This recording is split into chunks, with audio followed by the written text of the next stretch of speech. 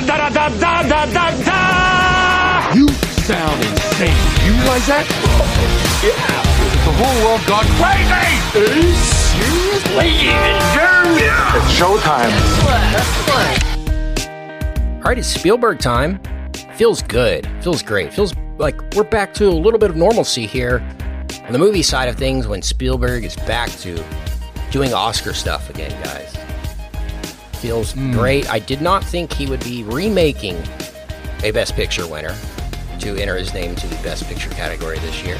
You know, oftentimes he likes to, make a blockbuster and then do something on the side while he's editing said blockbuster to enter his name into the Oscar campaign. But this is a different story, which we will talk about today. The West Side Story. Welcome in. I'm Kent. It's Mad About Movies. I'm here with Brian and Richard. Make sure you're following everybody on social medias and following us as well on social media at Mad About Movies. And the Discord is for VIPs, madaboutmoviespodcast.com/VIP. This one was talked about a lot over the weekend. Oh my goodness. The What I'm Watching channel on our Discord. Every 5 minutes, every 5 minutes, somebody was posting, I'm watching, here's what I'm watching West Side Story. It was unbelievable. I feel like Mad About Movies is responsible for about half the box office take. Seriously. I was pretty shocked that this, I know. I mean, it's weird. It's hard to call anything a bomb in this day and age where, variants exist and confidence in theaters and just the routine of the theater is not what it was. But this did way worse than I expected. Yeah, surprising. It was surprising. I mean, we gotta recalibrate things, Sure, I mean, totally. we do, but and it's gonna take a while until we know what that really is, Yep. And what the standard is or isn't. But yeah, I'm with you, RB. It was a surprise to see it as low as it ended up. There's not much competition out there in terms of like. I think it's just people don't go to the people aren't going to the movies. I think they will if there's something worth pulling them out of their house for. Right. Properties are going to be the thing. Right. And we talked about this weekend when we were deciding to go see it, and we were talking about what the audience is going to be like. And I was like, I think it's going to be mainly olds. Like what the olds come out for this. They did in my theater. It was mainly what it was in my theater. It was me, two couples of olds, and then a couple that I nicknamed the Chattersons because maybe we'll get to their story later. Why I nicknamed them that. But yeah, it was a heavy, like people who remembered, I think, the 61 movie and wanted to see this one.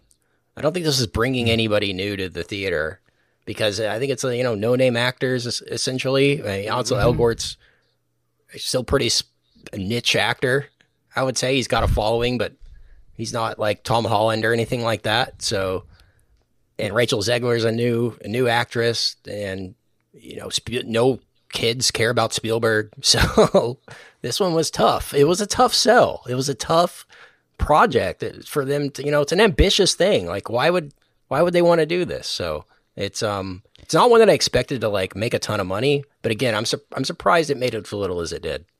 Yeah. I was thinking like 20-ish million was sure. probably where we were going to end up. We got half that, just right? given all those things. Because I think the selling point on this is musical and remaking of like one of the classic musicals. One. A timeless, like one of the first musicals when you just ask people on the street, hey, what's a musical? They usually, this is going to be one of the ones that gets mentioned pretty early. It's one that doesn't have like a little lower than expected. It doesn't have like a weird kind of spin. Cats is like, it's a musical, but they're dressed like cats. Right. It's, or Hamilton, it's like, but it's rap, but they're in the 1700s. Like a weird kind of spin on why it's successful. West Side Story seems like a very basic musical, a very approachable musical. It's a traditional Broadway musical. Yes. Mm-hmm. And so I feel like this one the selling point is great songs. Right. That's it. I feel like this one had the widest appeal of a lot of different musicals out there. A lot more than you could remake. Maybe, I don't know, like Wizard of Oz would be a big one to remake. They just straight up did that again. Obviously Grease would be huge. They redid that again, just straight up with the same songs and everything. And same cast. Same cast. I'm sure they would do it again. They look just as much like high schoolers as they did in they did. They were the original 45 version. in the original. Yeah. Yeah, That's the weirdest thing about it's that not one. any more ridiculous. You knew it was made in the 70s where they're like, oh, this is a movie about 1950s high school. Well, we need the Bee Gees to do the theme song for sure. So the Bee Gees do this like disco theme song to Grease, and it's a good song, but it's just very of the time when you look back. So I think, Charlie and the Chocolate Factory, they've tried to remake a ton of times. So there's only like a few that Sound of Music, it's obvious. That a few that were just like in the fabric of American society that I think could draw a crowd. And I think West Side Story is among those. And that's surprising that it's like, $10 million. And it'll probably win some awards, but certainly not going to make a lot of money, especially internationally. This probably has zero appeal, I would think, but I don't know. Maybe it does.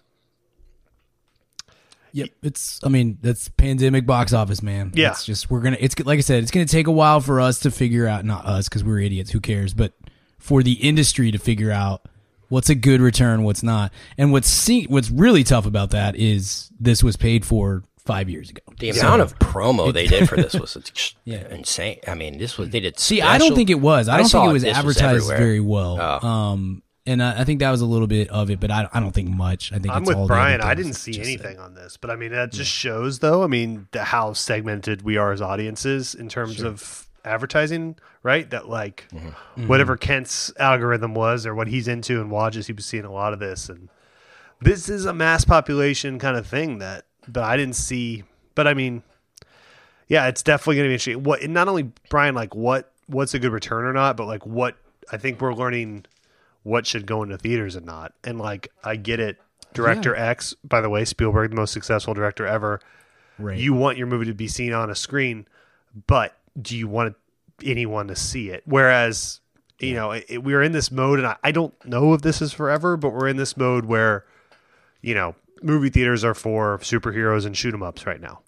And if it's not one of those two things, then what, I don't care if it's if Quentin Tarantino and Spielberg and Martin Scorsese made a movie together co-directing, you know what I mean? If it doesn't have if it's not an existing property with a big movie star in it, should probably be on Netflix, or whatever. And if you do, if you are Spielberg and you're like, no, I want my movie to be seen in movie theaters, then it's going to be like, cool. The budget on that is like 50 million, not 100 million. Right. Maybe 40 million, not 100 million. That's exactly what we're dealing with. I mean, Spielberg is still at the point in his career, and he is extremely lucky. And, I talked about the promotion of this because I saw ABC 2020 did, and I know this movie is owned by the company or produced by the company that owns ABC. It's one big circle of life, if you will. But, he said he's extremely lucky to still be basically in 2021 be at the point where he can do whatever he wants and make any movie he wants to do. And he's like, I want to make a musical. But which musical? I want to make West Side Story because I love West Side Story. So this is essentially just Steven Spielberg wanting to do this. And he's wanted to for like 20 years, project. Right? Yeah, total passion project. And, you see a lot of his movies super inspired. But this one feels like just a direct homage to his childhood and that experience of watching that movie, which is perfectly fine, but it's just a different approach that I'm used to him taking. And I think that's all good and well. But again, he's at the point where he needs to know that he can't pitch this as the theatrical experience of a lifetime because it's just no one's going to. They're just unless it's Marvel, whatever it is, Avengers Endgame. There's just not. You can't sell that to people. You can't sell a musical as a theatrical experience anymore. I just don't think you can do that. For sure right now, but maybe not 5 years ago. And how many this year? In the Heights? That one flops in the theater too, didn't it? Or it was on HBO as well. Yeah, it didn't do well. Part of that was the HBO Max thing, I think. I mean, you're right. Musicals don't do great traditionally at this point. And that's something but I imagine when the studios meet with Spielberg for this 5 years ago or whatever. 2018. They say, look, it's going to cost us $100 million to make this. We're not going to make a ton of money on this. Maybe we won't make any money on it, but it won't lose money, and we're in the Spielberg business. Yep. We're good with that. We're fine with taking a small hit if we make a movie that is going to be, close to the black and gets a bunch of award nominations, and it gives us a chance to make a movie. So we're totally with it. And it helps the prestige brand of whatever we're trying to do. Exactly. There's at a certain point it is worth losing money if you're doing all these other things. It's just if you're losing 10 million versus 90. Exactly. Right. It's just that this was made pre-pandemic and released in pandemic, and everything is different now. Everything is different now. That pitch meeting goes completely differently in 2021 versus 2017. It does, Brian, and you're totally right. And it's unfair to have that, but I think if this like same cast and whatever, and it is directed actually by like a lesser director, then it gets bought by, Paramount Plus in 100%, last October for $100 million, and then they're good. But because it's a prestige director that goes, I want this to play in theaters, and they have to listen to him because, oh my God, not only is it a prestigious director, it's the preeminent director of our lifetimes in terms of making money for studios, that they have to go, all right, and then we'll just hope this kind of hits. Yeah, and 100%. And it's like, I totally admirable artistically. I get the, if you put out an album and demand that it's only on vinyl and it will not be sold to Spotify and you're not going to tour it, that's great. It's going to sound awesome on the 11 people that buy only the vinyl, but good comparison. Yeah. But that's well within your right. If the Beatles get back together and do something like that, but not as many people are going to hear it, and that happens here. And like you said, Brian, that's not anyone's fault, really. It's just we are inventing this new reality, and it's like hour by hour sometimes. Like maybe if this came out a month ago before Omicron or whatever, I say it wrong every time, then maybe it makes 15 million instead of 10, and it's just like a whole thing. We'll see. Yeah. Maybe once they realize, they give us a couple more weekends, maybe they just throw it on Disney Plus as a surprise. Because I think this has a wide appeal, like for families and stuff. I think this could be a big good player. Like I think people need to see this, but I just don't think like any first timers are going to go pay to go see this. But I do think it's one, if it was on Netflix or whatever, it would get a lot of play. Mm-hmm. Yeah, we saw that with Disney Plus, 2 summers ago. That was like the last time we all watched a musical together. And granted, Hamilton has a lot more cultural relevance right now than West Side Story in 2020, whenever that was 2020. But then when they were like, hey, Disney Plus, July 4th, Hamilton, it's going to be out. And everyone watched it, right? And that's kind of where these kind of movies should exist now.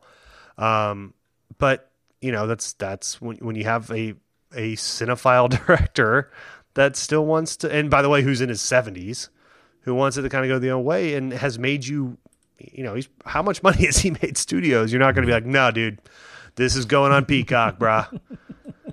West Side Peacock. And so it's not. You have Tubi? Okay. Well, there has to be a studio that is going to sign up for the Steven Spielberg streaming business. Like somebody has to be smart enough to I think Netflix is partnered with or Amblin. Didn't they have a deal with Amblin? It's Meg Whitman is negotiating it. So we'll see. But to me, it makes sense, like for some company to just say, we want to be in the Spielberg business. We will fund any movie you do Netflix, with the understanding that when it comes out on streaming, it'll be on our platform. Like that's it. But we'll put them out theatrically as well if that's something that said movie requires. I think that would be a super smart investment for the studios to do that. And maybe but like Ready Player One didn't do very well either. It's not like he's been a while without a huge hit, but like his hits, I mean, his like popcorn movies are not doing Jurassic Park business like they used to. Yeah. And so that's so he should get his money from Netflix. He should get the Ryan Johnson, here's $400 million to go make two $20 million movies treatment. But he's not going to do that is the thing. And so like a studio, it's a tough investment for a studio to do that without, because that's going to eat up, even if you have a streaming platform, the budget he wants to do these things out are going to eat up 2 months of your releases on the streaming. And you're also going to have to fund and market a theatrical release. I mean, Ryan Johnson being whatever he is, 30 years younger, is probably much more beneficial to that. And those kind of movies are perfect for a streamer. Spielberg kind of works in these two worlds where he does these huge pop culture moment movies that aren't doing as well as they used to. But by the way, the next one could be the biggest one ever. I'm not, sure, disparaging that. It's always on the table, right? Totally. Or he does, some Oscar-y thing normally with Tom Hanks and tries to do that. And both of those, he has like the leverage kind of to require some kind of theatrical release. And it's like, I get him wanting to do it because who cares? He has $1 billion. But like at some, the studios are going to start getting some cold feet on that unless he's more flexible than he has been, which he doesn't have the to be. consistency He's a genius of him is unbelievable. I mean, other than the post, but yeah, but like the box office return. I mean, like a Spielberg hit, like if it's nominated for Best Picture, like it's gonna make, I think it's gonna make money. Like I feel like they may. Correct me if I'm wrong, Brian, but like a movie, I don't know, like Lincoln would make as much as like a bigger budget one for him would. Yeah, I mean, pre-COVID, great on both pre-COVID, ends. right? In a normal world, exactly. Right? Yeah. But, so I think I think like there's still so much upside to him, and this is proof. I think. I think that and then we need to get into the movie. What the deal that Amblin has with Netflix, I think, is kind of the best of both worlds because it's like I think it's 2 movies a year that he's going to make, quote unquote, produce. Mm-hmm. He's going to produce, and so it lets them tap into. We're going to get the first rights at the Spielberg movie, whenever that may be, and whatever that may be, and whenever. And he has an insane track record as a producer. So the stuff that comes through Amblin's house is now going to Netflix, or at least they're going to have an opportunity to get it. And so you can get those series that are going to make, hey, only on Netflix, this series that everyone's talking about for 1 week, those are going to be there for them to grab. And if he makes the big blockbuster movie that they can feel like, cool, we can promote the crap out of this, okay, awesome. And if he makes a little movie with Tom Hanks, like you said, Richard, and it's like, cool, all right, we're gonna do this, we're gonna give it a 1 week, two week theatrical run, get the Oscars, all that kind of stuff. And it kind of gives him the opportunity to continue to say, give me some money, if not all the money. I mean, Scorsese got what, like $280 million? Yeah, he could get more than that. He's that's most when they were successful guy. Maybe. But sure, but like that was in the more of the Wild West of the streaming where they're trying to establish the credibility of the whole notion of streaming when that deal's cut. But like, look at his last 16 years of movies, right? Munich, Crystal Skull, which doesn't exist, Tintin, War Horse, Lincoln, Bridge of Spies, BFG, The Post, Ready Player One, West Side Story, and then this Fableman movies, which is like a real personal small movie. Like even in a COVID world, none of those movies bring in $1 billion. Like, I mean, maybe did Ready Player One do that? I mean, it did okay. No, it didn't. Not but like they were made all that kind of money. But they all did fine. But in the COVID world, those are making nothing in a theatrical release. I think it's more about credibility too for these. Maybe Indiana Jones would, but I think it's more about the marketing of it too. To say, like Netflix's whole thing is having a movie nominated for Best Picture and how important that is to them. Totally. Absolutely, but for sure. Not at 100 million. I don't think even with their because like those days of it's like any tech company. The days of them spending 300 million on a Scorsese movie or whatever that worked. By the way, like that movie was good and all that, but like it really like kind of broke the it made it where those kind of movies could exist purely on streaming with a small theatrical release. So like it did its job as a like marketing investment, but I don't know if those investments are going to be there in 5 years or 3 years or whatever. Because it's like now we're just a studio, so we have to figure out, and our business model is totally different because it's subscription based. But if we give Spielberg $200 million, unless it's a big Jurassic Park or something people are familiar with, we're not going to get that back at all. It just unless we it's our tent pole for that quarter, which it can and should be for a streamer, but. The getting any of that back in a theatrical sense, I think now, unless it's Steven Spielberg directs Captain America, will be hard. Yeah.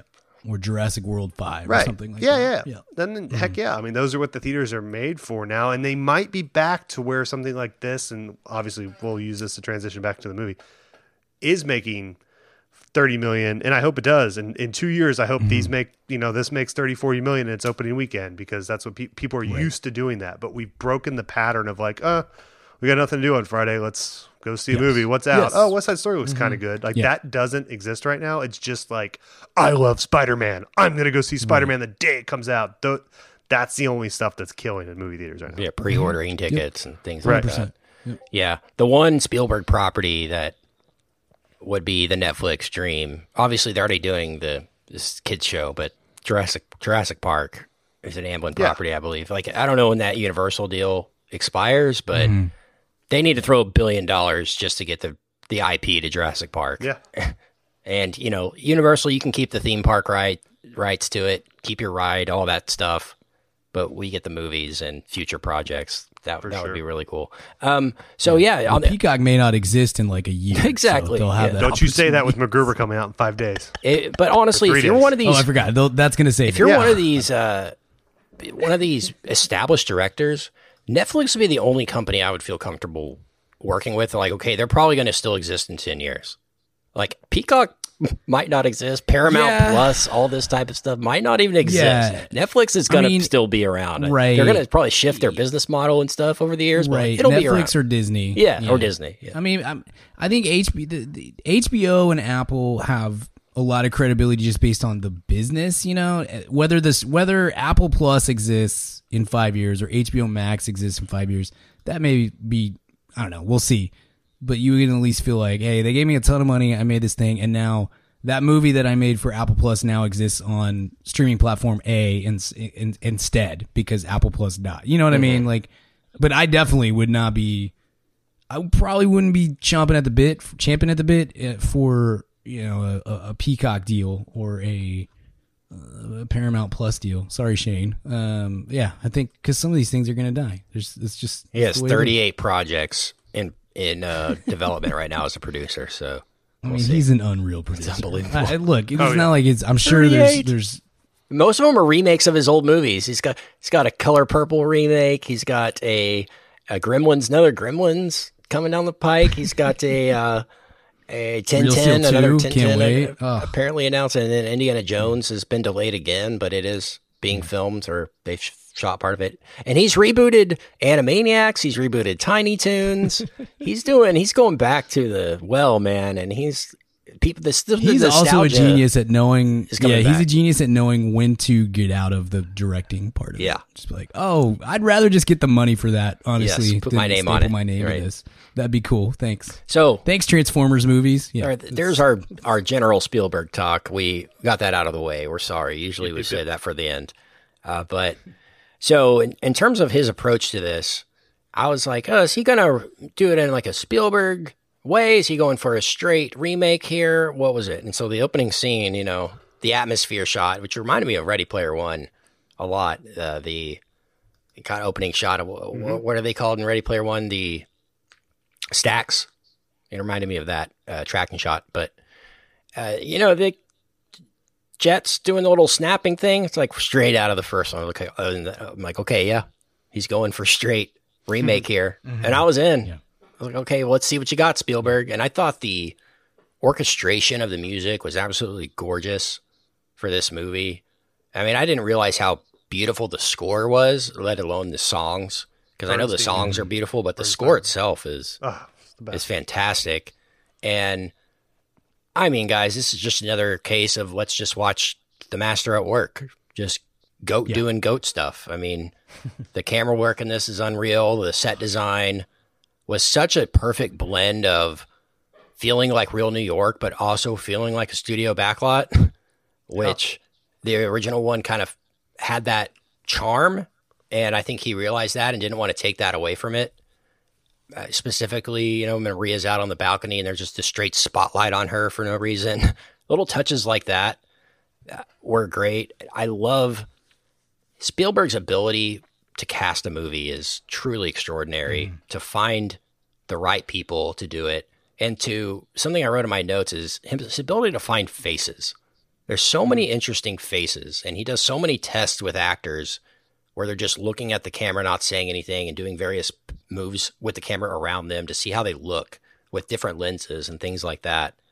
And I mean, this movie is just chock full of just gorgeous looking people and great actors. And I was just impressed at the casting of this and how well it was done and how accurate it felt to the story.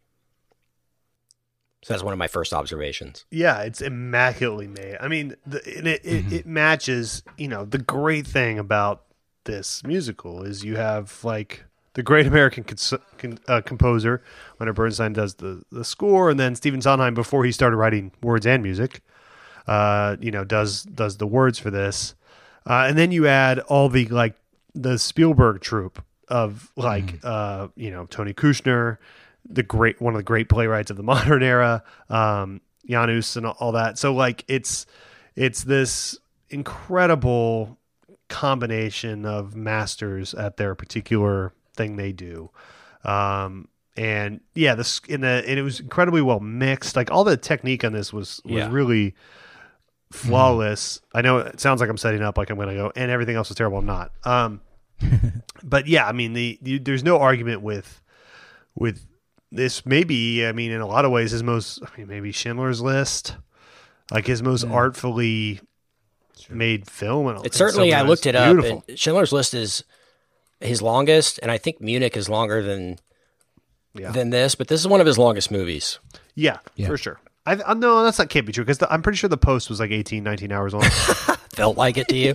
Yeah. Where's the but? I'm waiting for the but. This was worse than The Post. No. I like this movie. I did. I dug the movie. I really did. Okay. Yeah. No, it's my favorite Spielberg in a few years. As you guys know, I'm a little more up and down on him than you. Sure.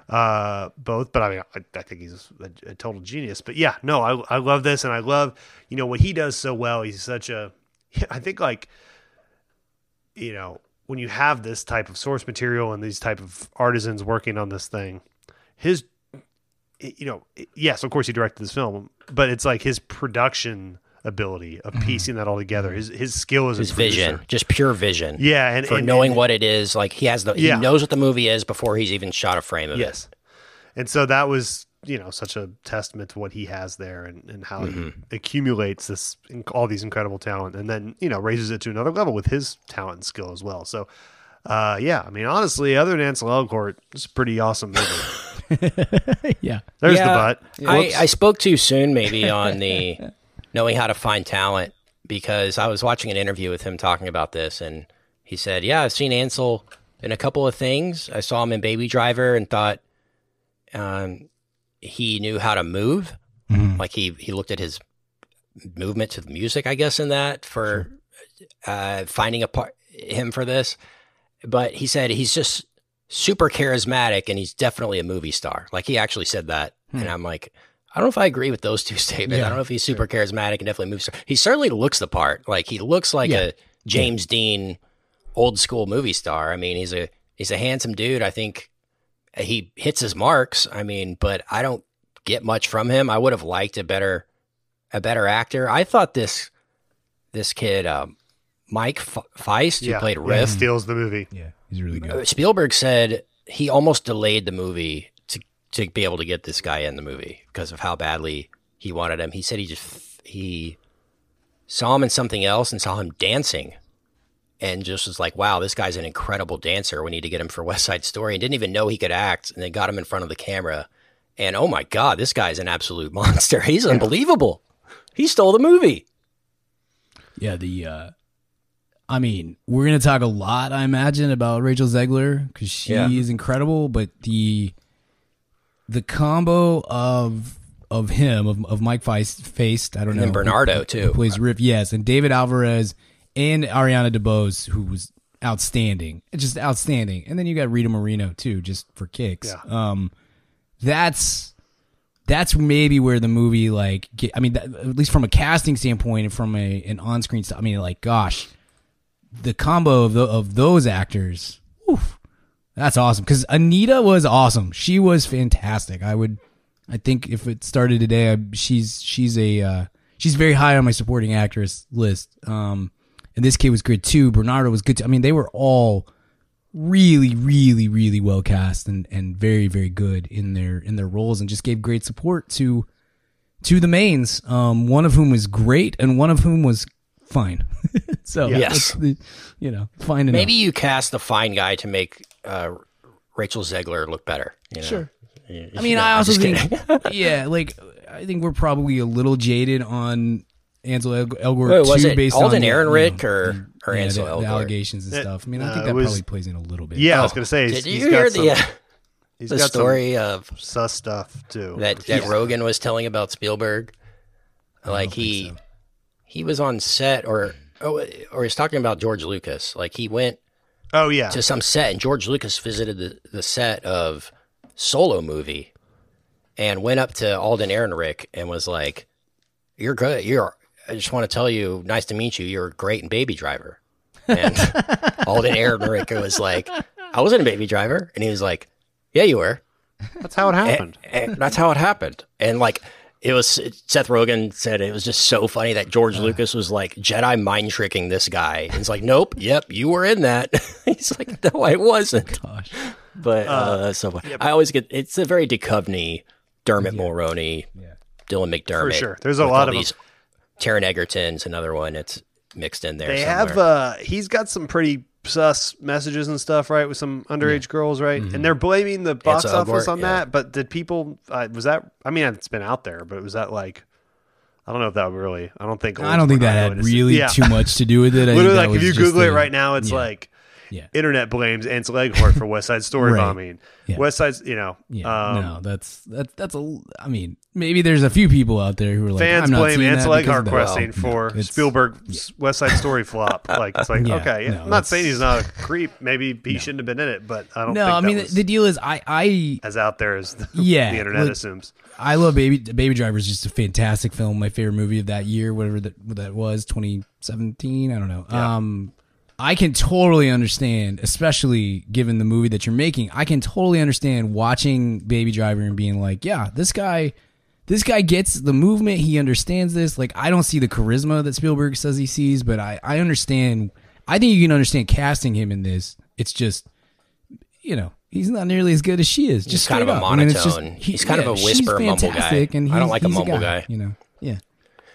So. Let's talk about Rachel Zegler a little bit, because Steven said that they put out the casting call on Twitter, that the casting agent posted a tweet. She said it was only up for a few hours. It had a poster that said, email us if you can sing and dance. Like, that was the only thing. And they said they got 35,000 emails, and that Rachel Zegler was one of the first people to email them, because she said her friend sent her the tweet and said, "Thank me when you're famous." Yeah, well, and so she's probably thanking that friend multiple times over right now. But so Spielberg gets this tape and finds this girl who she was in high school. The last thing she had done was a high school version of Shrek the Musical. She played Princess Fiona. That was like her extent of her, I don't know, experience at that point in her career. But he said she was the first person that they brought in to audition. And she set the bar so high that they could, like, everyone else they brought in sucked. So she was the first person that emailed, one of the first person that auditioned and got the part. Like, it's like the stars all aligned. Yeah. And she's like authentic, ethnicity and all of that. It just makes perfect sense. Like, she was born to play this role, it feels like. Yeah.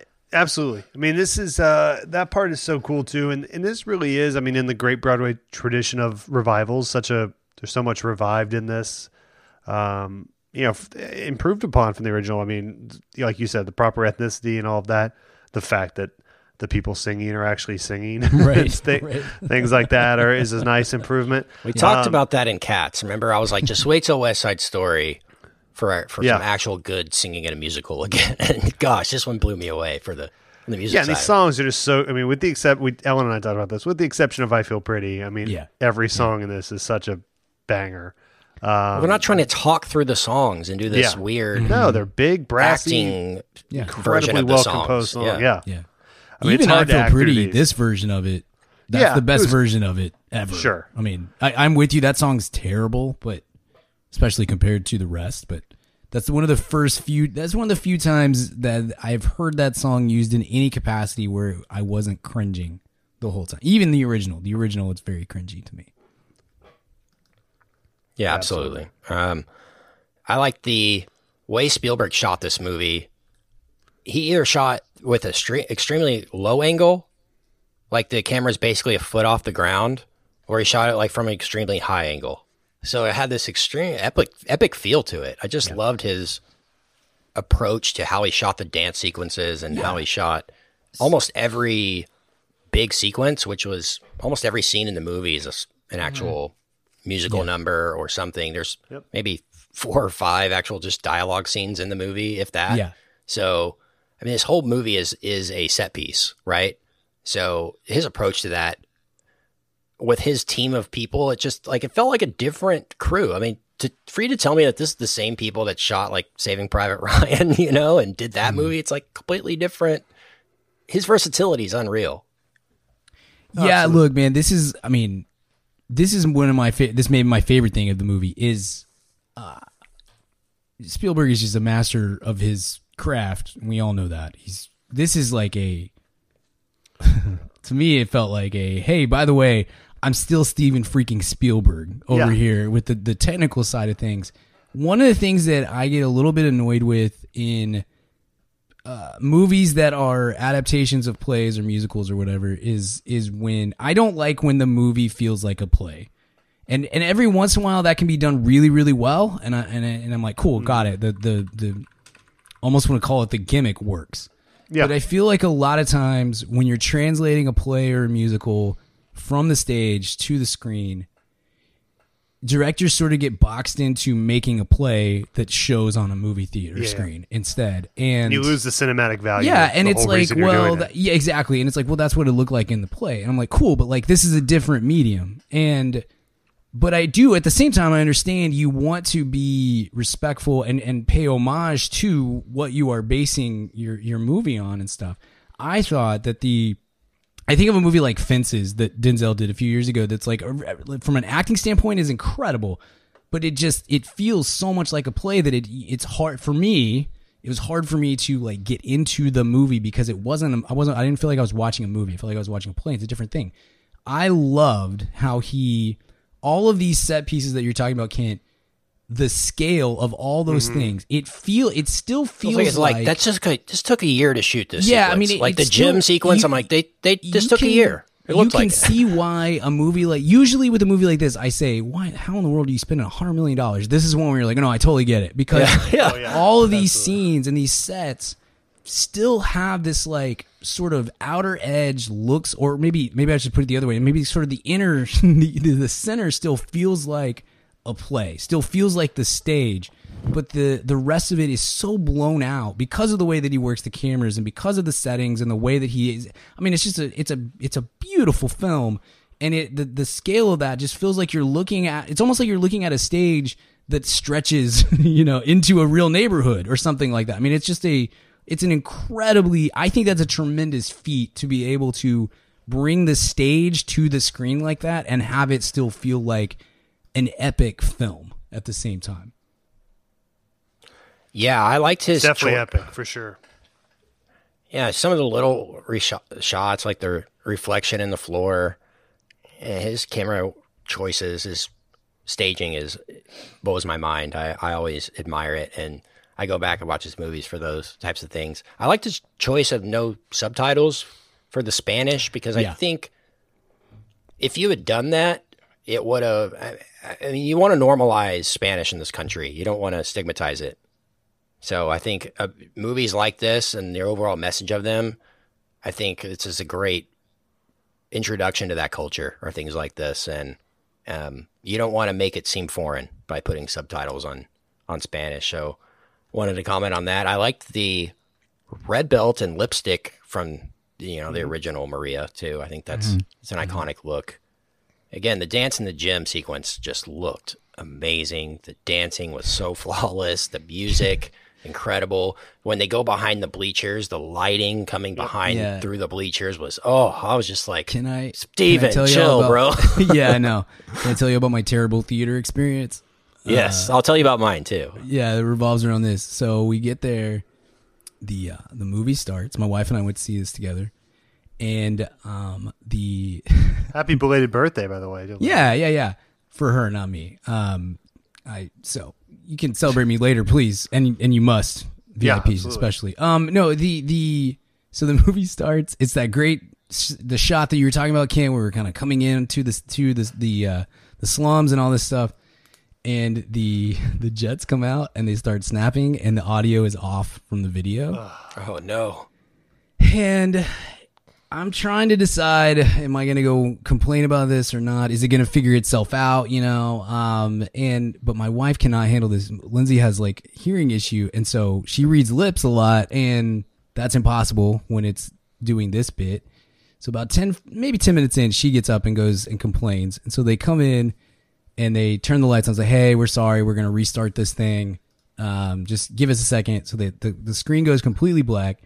They bring it back up. It plays for about 30 or 45 seconds. It goes black again. And it's out for maybe 2 or 3 minutes. And then when it comes back on, it missed that whole scene. It missed the whole dance scene. You got a refund, so it jumped ahead. So I was like, I've seen this movie, so I know what's happening here. But like, it basically jumped from him talking to Rita Moreno about whether or not his thing with Riff to, you want to fight? You want to go? At the end of the dance sequence, just missed this whole section of the film. It's like, that's a bummer because that was a pretty important part of this whole thing. Yeah, so it was fun. We got a refund at the end, which is cool, but like, they handled it well. What are you going to do? But we just missed this like 5-minute section of the movie, and that's a pretty important portion of it. I think the weakest song for me was the Maria song in the parking lot. That Ansel was like, Maria. that one, that one was a snoozer. But I think the America song is a hit. I think that one can do well. And one of my personal favorites, because of obvious reasons, Officer Krupke.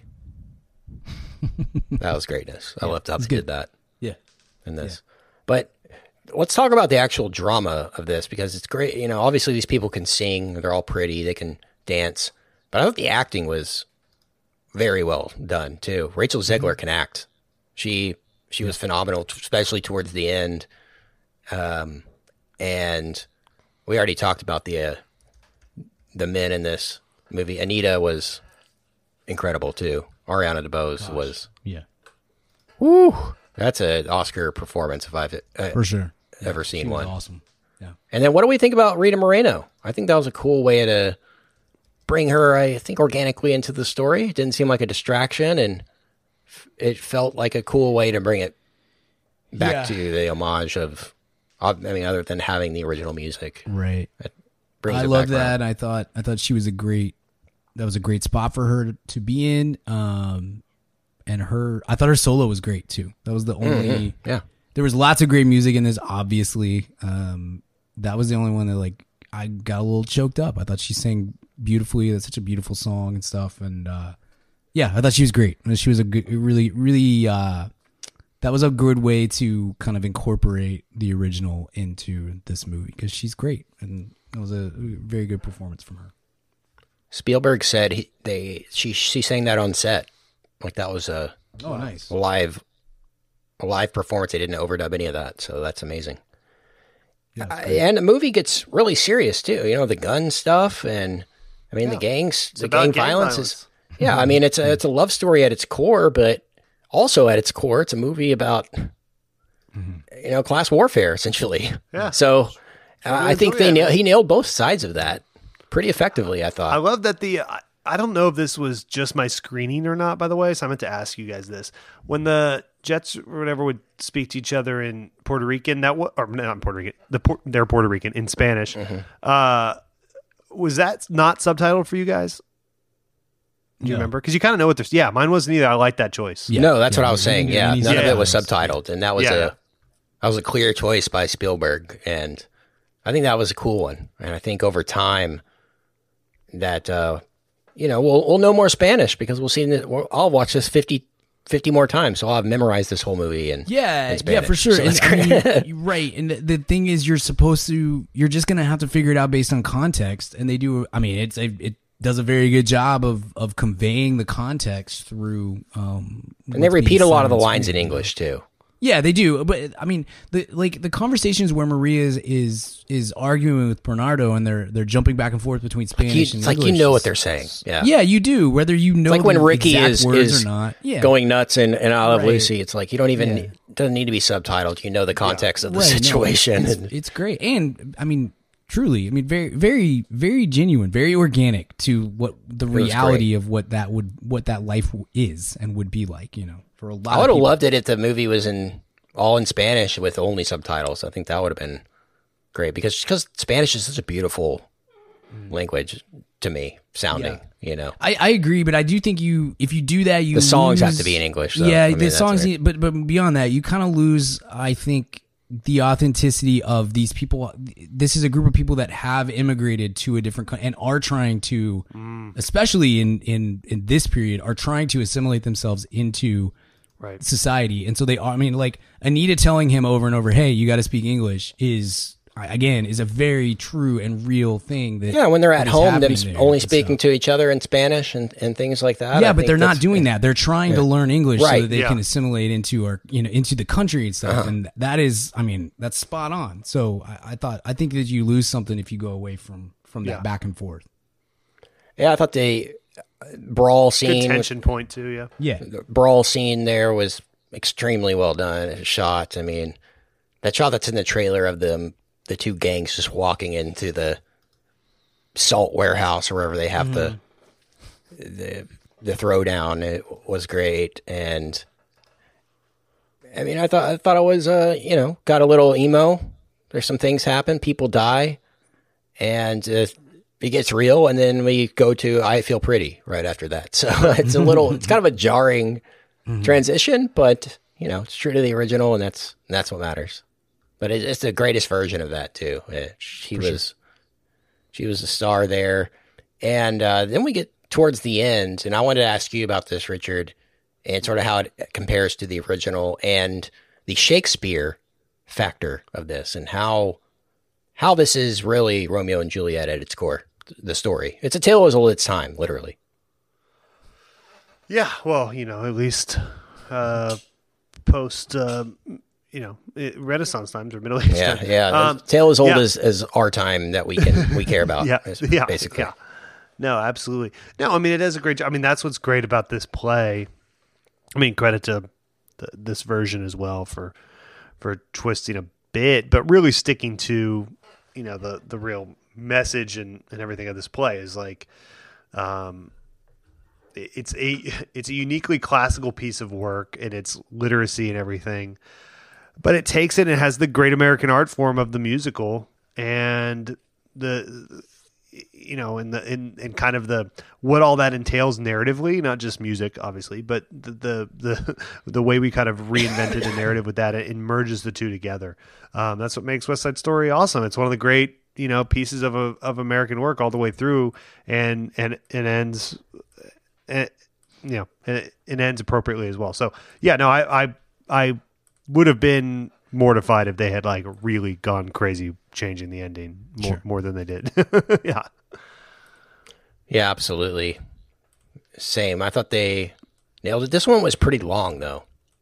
This is long, but the play's long, and you don't. Yeah, play's probably 4 hours with a intermission. One of those types of things. So, and I dunk on people for making movies too long, but like, look, I mean, this is like canon stuff you're messing with here. You can't cut out a lot of songs on so you got to do them, and if you're doing them, the orchestrations are incredible, and that's probably what adds a few minutes over the course of the movie when you really do these big tug notes and these long pieces. But okay, that's fine. This is not a movie I'll get mad at for being too long. Right. So it's almost 3 minutes longer than the original. So yeah, it's almost not shot for shot, but as close as you can get for the time. Yeah, that's for all the overshirts, right? They got to add 3 minutes for A lot of overshirts. I did. People No in the file Discord scenes, though. said they just couldn't wait for my thoughts on the overshirts. To be honest, I didn't really notice them that much in this movie. What I did notice was how super buff everybody was. Everybody was buff because it was, I guess the mid 50s in this movie. So everybody's everyone's working class. You're working hard. Yeah, you're working hard. Like us. You're Zack Snyder scooping was a salt. consultant. Talk about the dream team Spielberg put together. He was the nutritionist on set.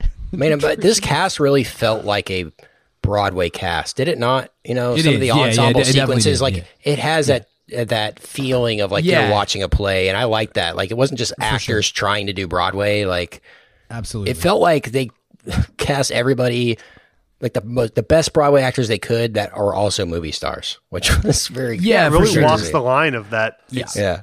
Excessively is not the right word because that implies negatively, but it's extraordinarily cinematic while still feeling like, that's to me, that's the great success of this movie. Yeah, for sure. For me, like watching this, I don't recognize anybody pretty much except for Corey Stoll and obviously Ansel. But leaving, my wife was like, she knew a bunch of these people because she loves choreography and dancing and stuff like that. So there's a whole bunch of people. She's like, oh yeah, I follow that guy on TikTok. Or I think Mike Feist was in Dear Evan Hansen. Yeah, well, recently. Can't wait. Got to finish that. He's very good. Yes. He will. He'll be around. There are several people who I think are now on the radar, for movies, not just for Broadway or whatever else they're doing, and they will have opportunities, and he's one of them, for sure. Here's a movie he's doing next. It's called The Man Who Saved the Game. It's about, he plays the guy who basically starts the pinball revolution 35 years ago. So it's like a video game biopic type of movie. But he's got a lot of potential. A question for you, Rachel Zegler is obviously going to be a star. She has been cast in Snow White. That's 2023. The new Shazam, 2023. This movie makes way more if it's post Snow White, right? That's going to be her coming out party to the public. Right. They'll be like, "Wow, this girl is awesome." Yeah, it definitely is a face to put on the poster, if nothing else. Oh, sure. Or maybe at least an alternate poster, because I think the poster art for this is actually pretty decent, when most posters are not these days. Yeah, but Spielberg has good. He always has good posters for sure. Yeah, but like the prominence of the Puerto Rican flag and stuff is fantastic. But yes, so maybe to our detriment, just people who like movies and movie art and stuff, like, yes, I think you're right, Kent. If this comes out in 2024 or something, it's like a big old picture of Rachel Zegler's face, probably, on the poster. And it makes more money, but it's after that Shazam money comes in. Yeah, exactly. Yeah. Yep. She's going to be doing just fine, and we know Ansel or Alden or whoever it is will be doing just fine too. So, what do we think about awards? We already talked about the Globes with this one this week. What do we think Oscar-y wise? You think this one will be a big player? I think Spielberg will get a nomination for this, things like that? Yeah, I think this will crush in the technical awards. We'll see how bad the opening box office hurts the momentum of it. It could hurt it a bit, but I don't think it'll be much. I think this will be nominated for everything. Yeah. I don't know how much, and I don't mean this as a critique. It's just more stuff to come out and see which way the narrative starts going in January if it wins a lot of stuff. But this will have like 14 nominations, I feel like. Yeah, I imagine this is going to get a lot of nominations. It hits so many of the boxes too. Yep. Even if it wasn't good, you'd be like, it's probably going to get a few nominations just based on musical Spielberg remake of a classic. It's no Greatest Showman, but yeah. Yeah, exactly. But hey, this is me. That's how I think. Well, no movie has ever won Best Picture that's already won Best Picture before, so this will be a first. Yeah. Be kind of cool. That would be. And it's a year that we talked about on our little Golden Globes. I mean, it's a pretty open year. Yes. So, I think that Licorice Pizza is going to do very well.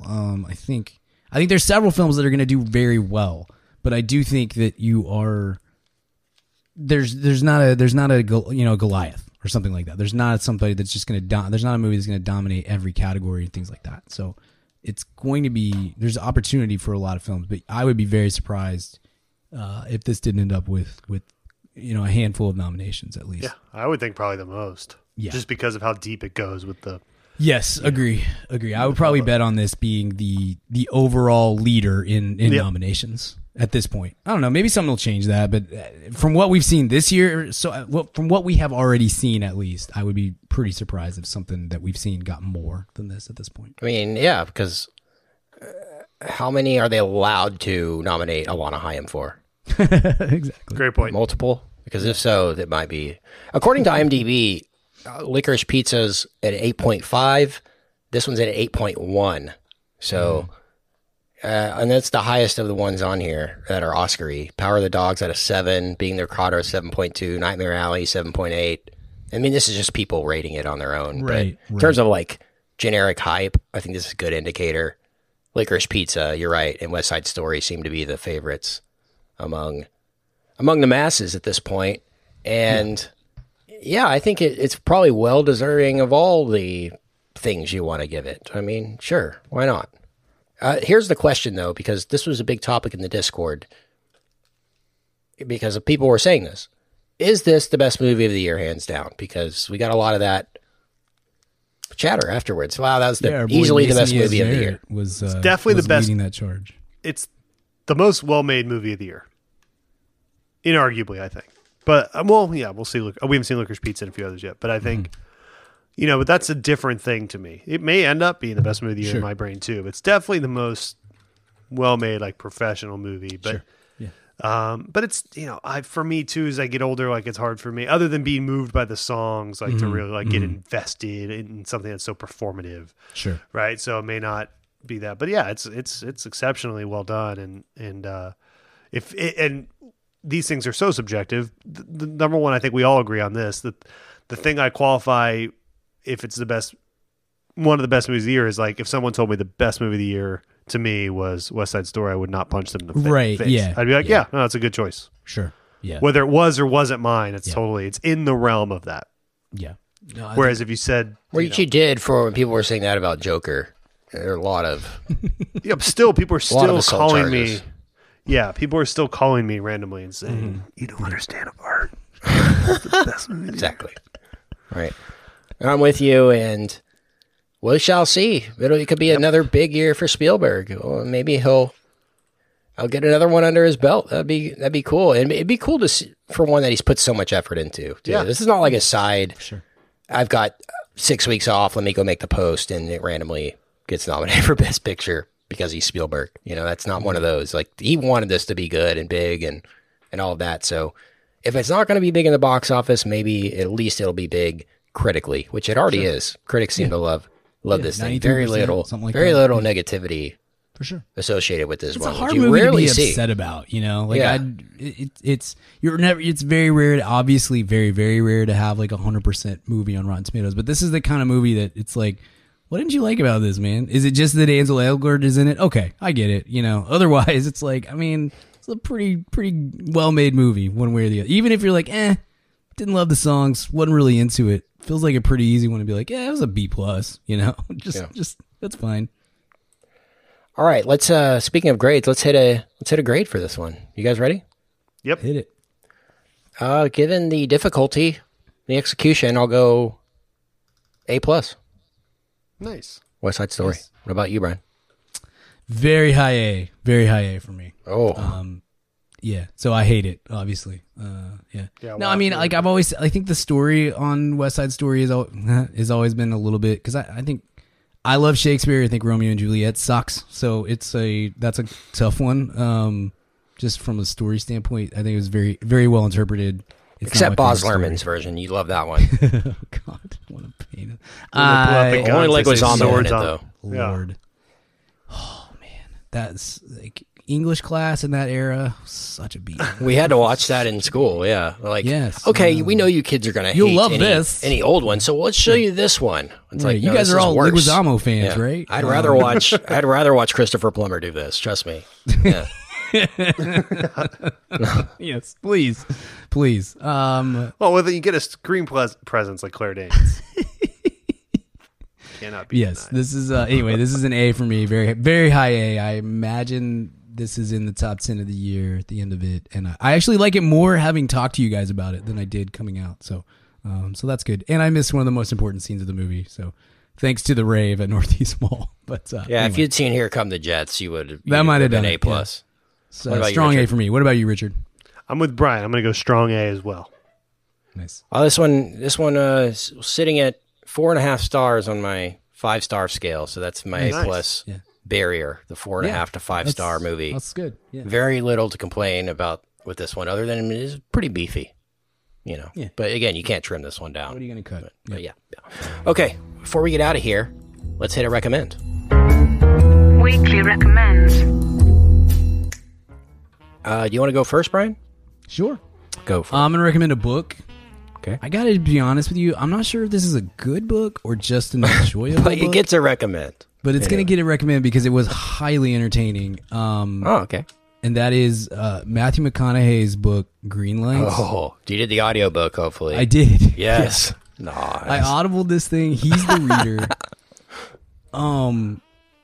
Like half of this book can't be true. Like he's got to be making stuff up. But that's fine because he just reads it so well. I'm listening at like 1.3 speed right now, and I thought that would be a detriment on McConaughey because he just, has that very slow drawl on everything that he says.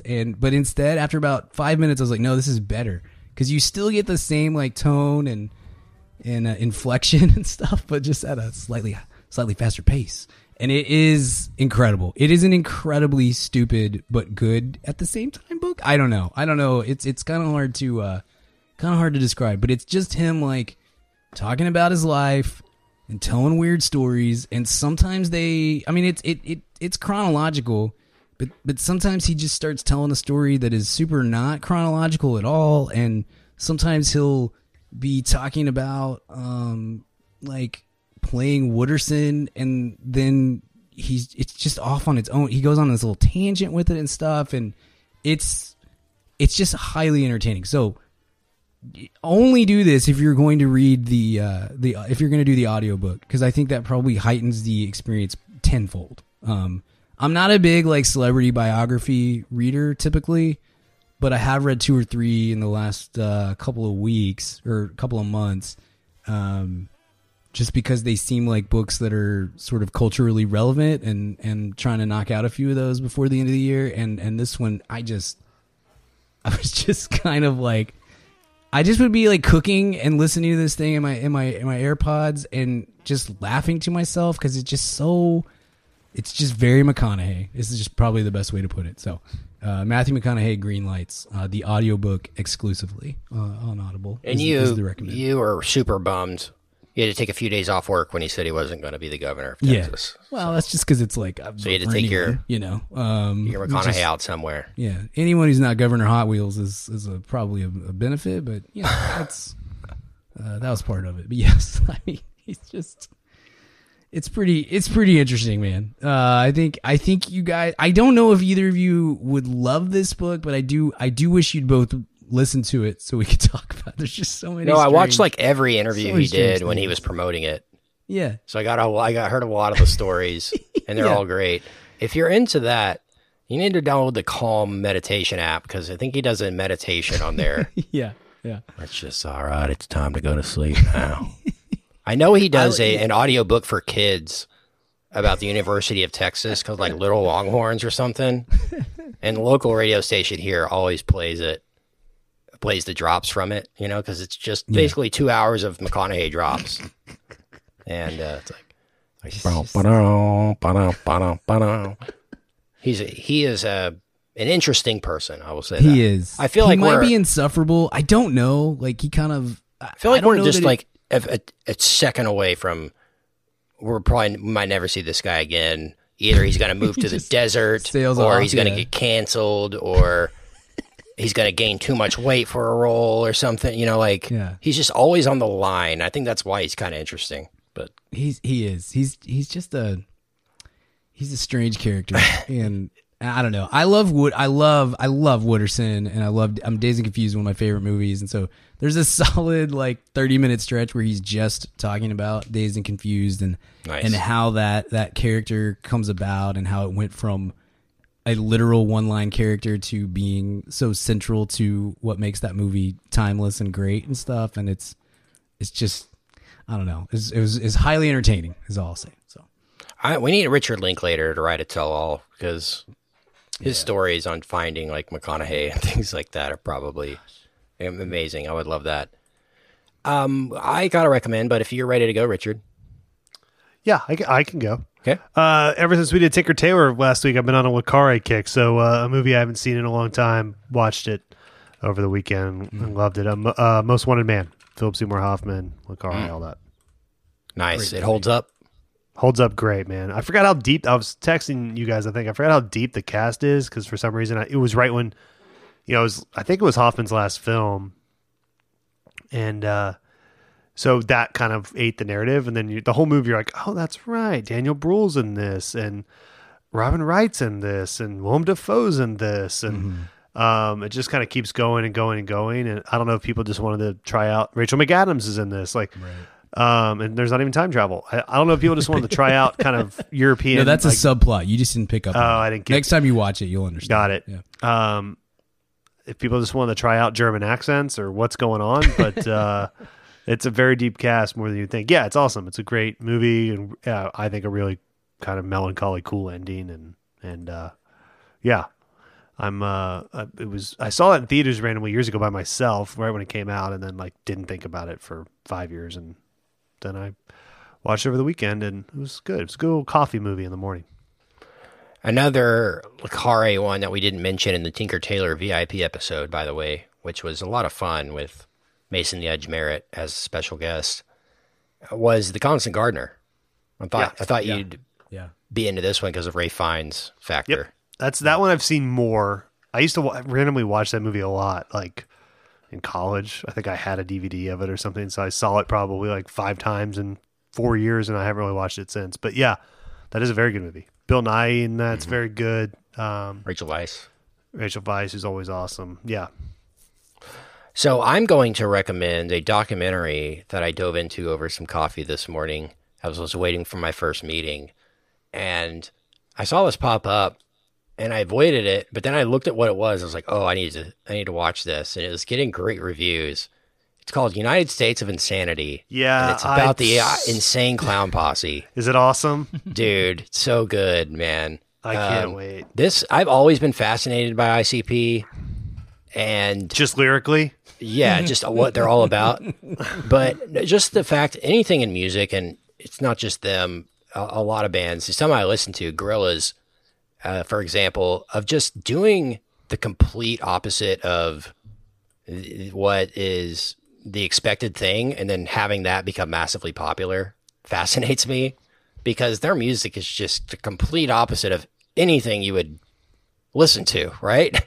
And it's just like this mass of community more than anything that they've built, and it doesn't kind of matter what the music is because it's about the community that they've built. And I mean, the documentary is more about the FBI classifying them as a gang and how they've done, essentially less than like a lot of sports franchise, fan bases criminally and things in the name of their team or whatever it is, right? So it's a really interesting look at them. It follows them around a little bit. They're really honest guys. If you've ever listened to them on like Howard Stern or anything, they're totally self-aware of like the whole situation, and they know it's kind of a bit that they do. But I've always kind of been fascinated by their business savviness of the whole operation and how it all kind of came to be. And I don't love their music at all. Never really listened to an album, but I just find them fascinating from like an outsider's perspective,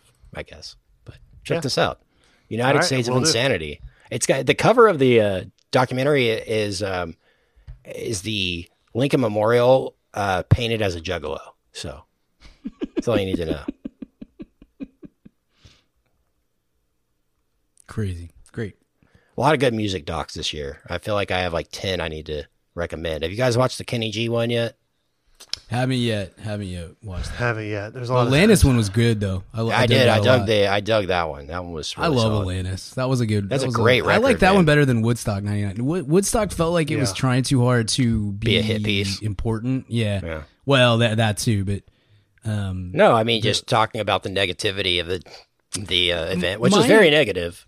Yeah, my gripe with the Woodstock '99 one more than anything was that they sort of opened that door and then okay, cool, and moved on, and that bothered. I was like, if you're gonna, I think that's I may have said this on a previous episode, but like I thought that was a very reasonable thing to bring up, and the connection is pretty strong, and they just sort of mentioned it and then moved on to back to Fred Durst stuff, and I was like, well, I mean, that's fine. Back to Wesley Morris. Yeah. Well, I think I like that one fine, but the Atlantis one was really good. I dug it a lot. These music box docs have been really fun in their little self-contained nature. The Kenny G one is quite polarizing. I did not know what to think the entire time I was watching this. He's a very interesting individual. That's all I'll say, but fun teaser. All right, that's it. We've got more for you this week, though, on the VIP feed. If you want to hear us talk about, according to the Academy, the best silent film of 2011, The Artist, we will discuss it and decide once and for all, is it? Because I watched all the silent movies of 2011, and I'm ranking them. There's a lot. There was like 400. Extensive list. Yeah. But more than you would think, yeah. But thanks for listening. Make sure and follow us and subscribe for more movie talk because it's Oscar season. We've got a lot more coming up for you. But hope you enjoyed West Side Story and this convo. Again, sign up for that Discord, madaboutmoviespodcast.com/VIP, and we'll see you soon, hopefully in December. Hey, baby, I hear the blues are calling. Tossed salads and scrambled eggs. And maybe I seem a bit confused. Yeah, maybe, but I got you pegged. But I don't know what to do with those tossed salads and scrambled eggs. They're calling again. Scrambled eggs all over my face. They're making me yah-yah. Your salads and scrambled eggs. They're calling again.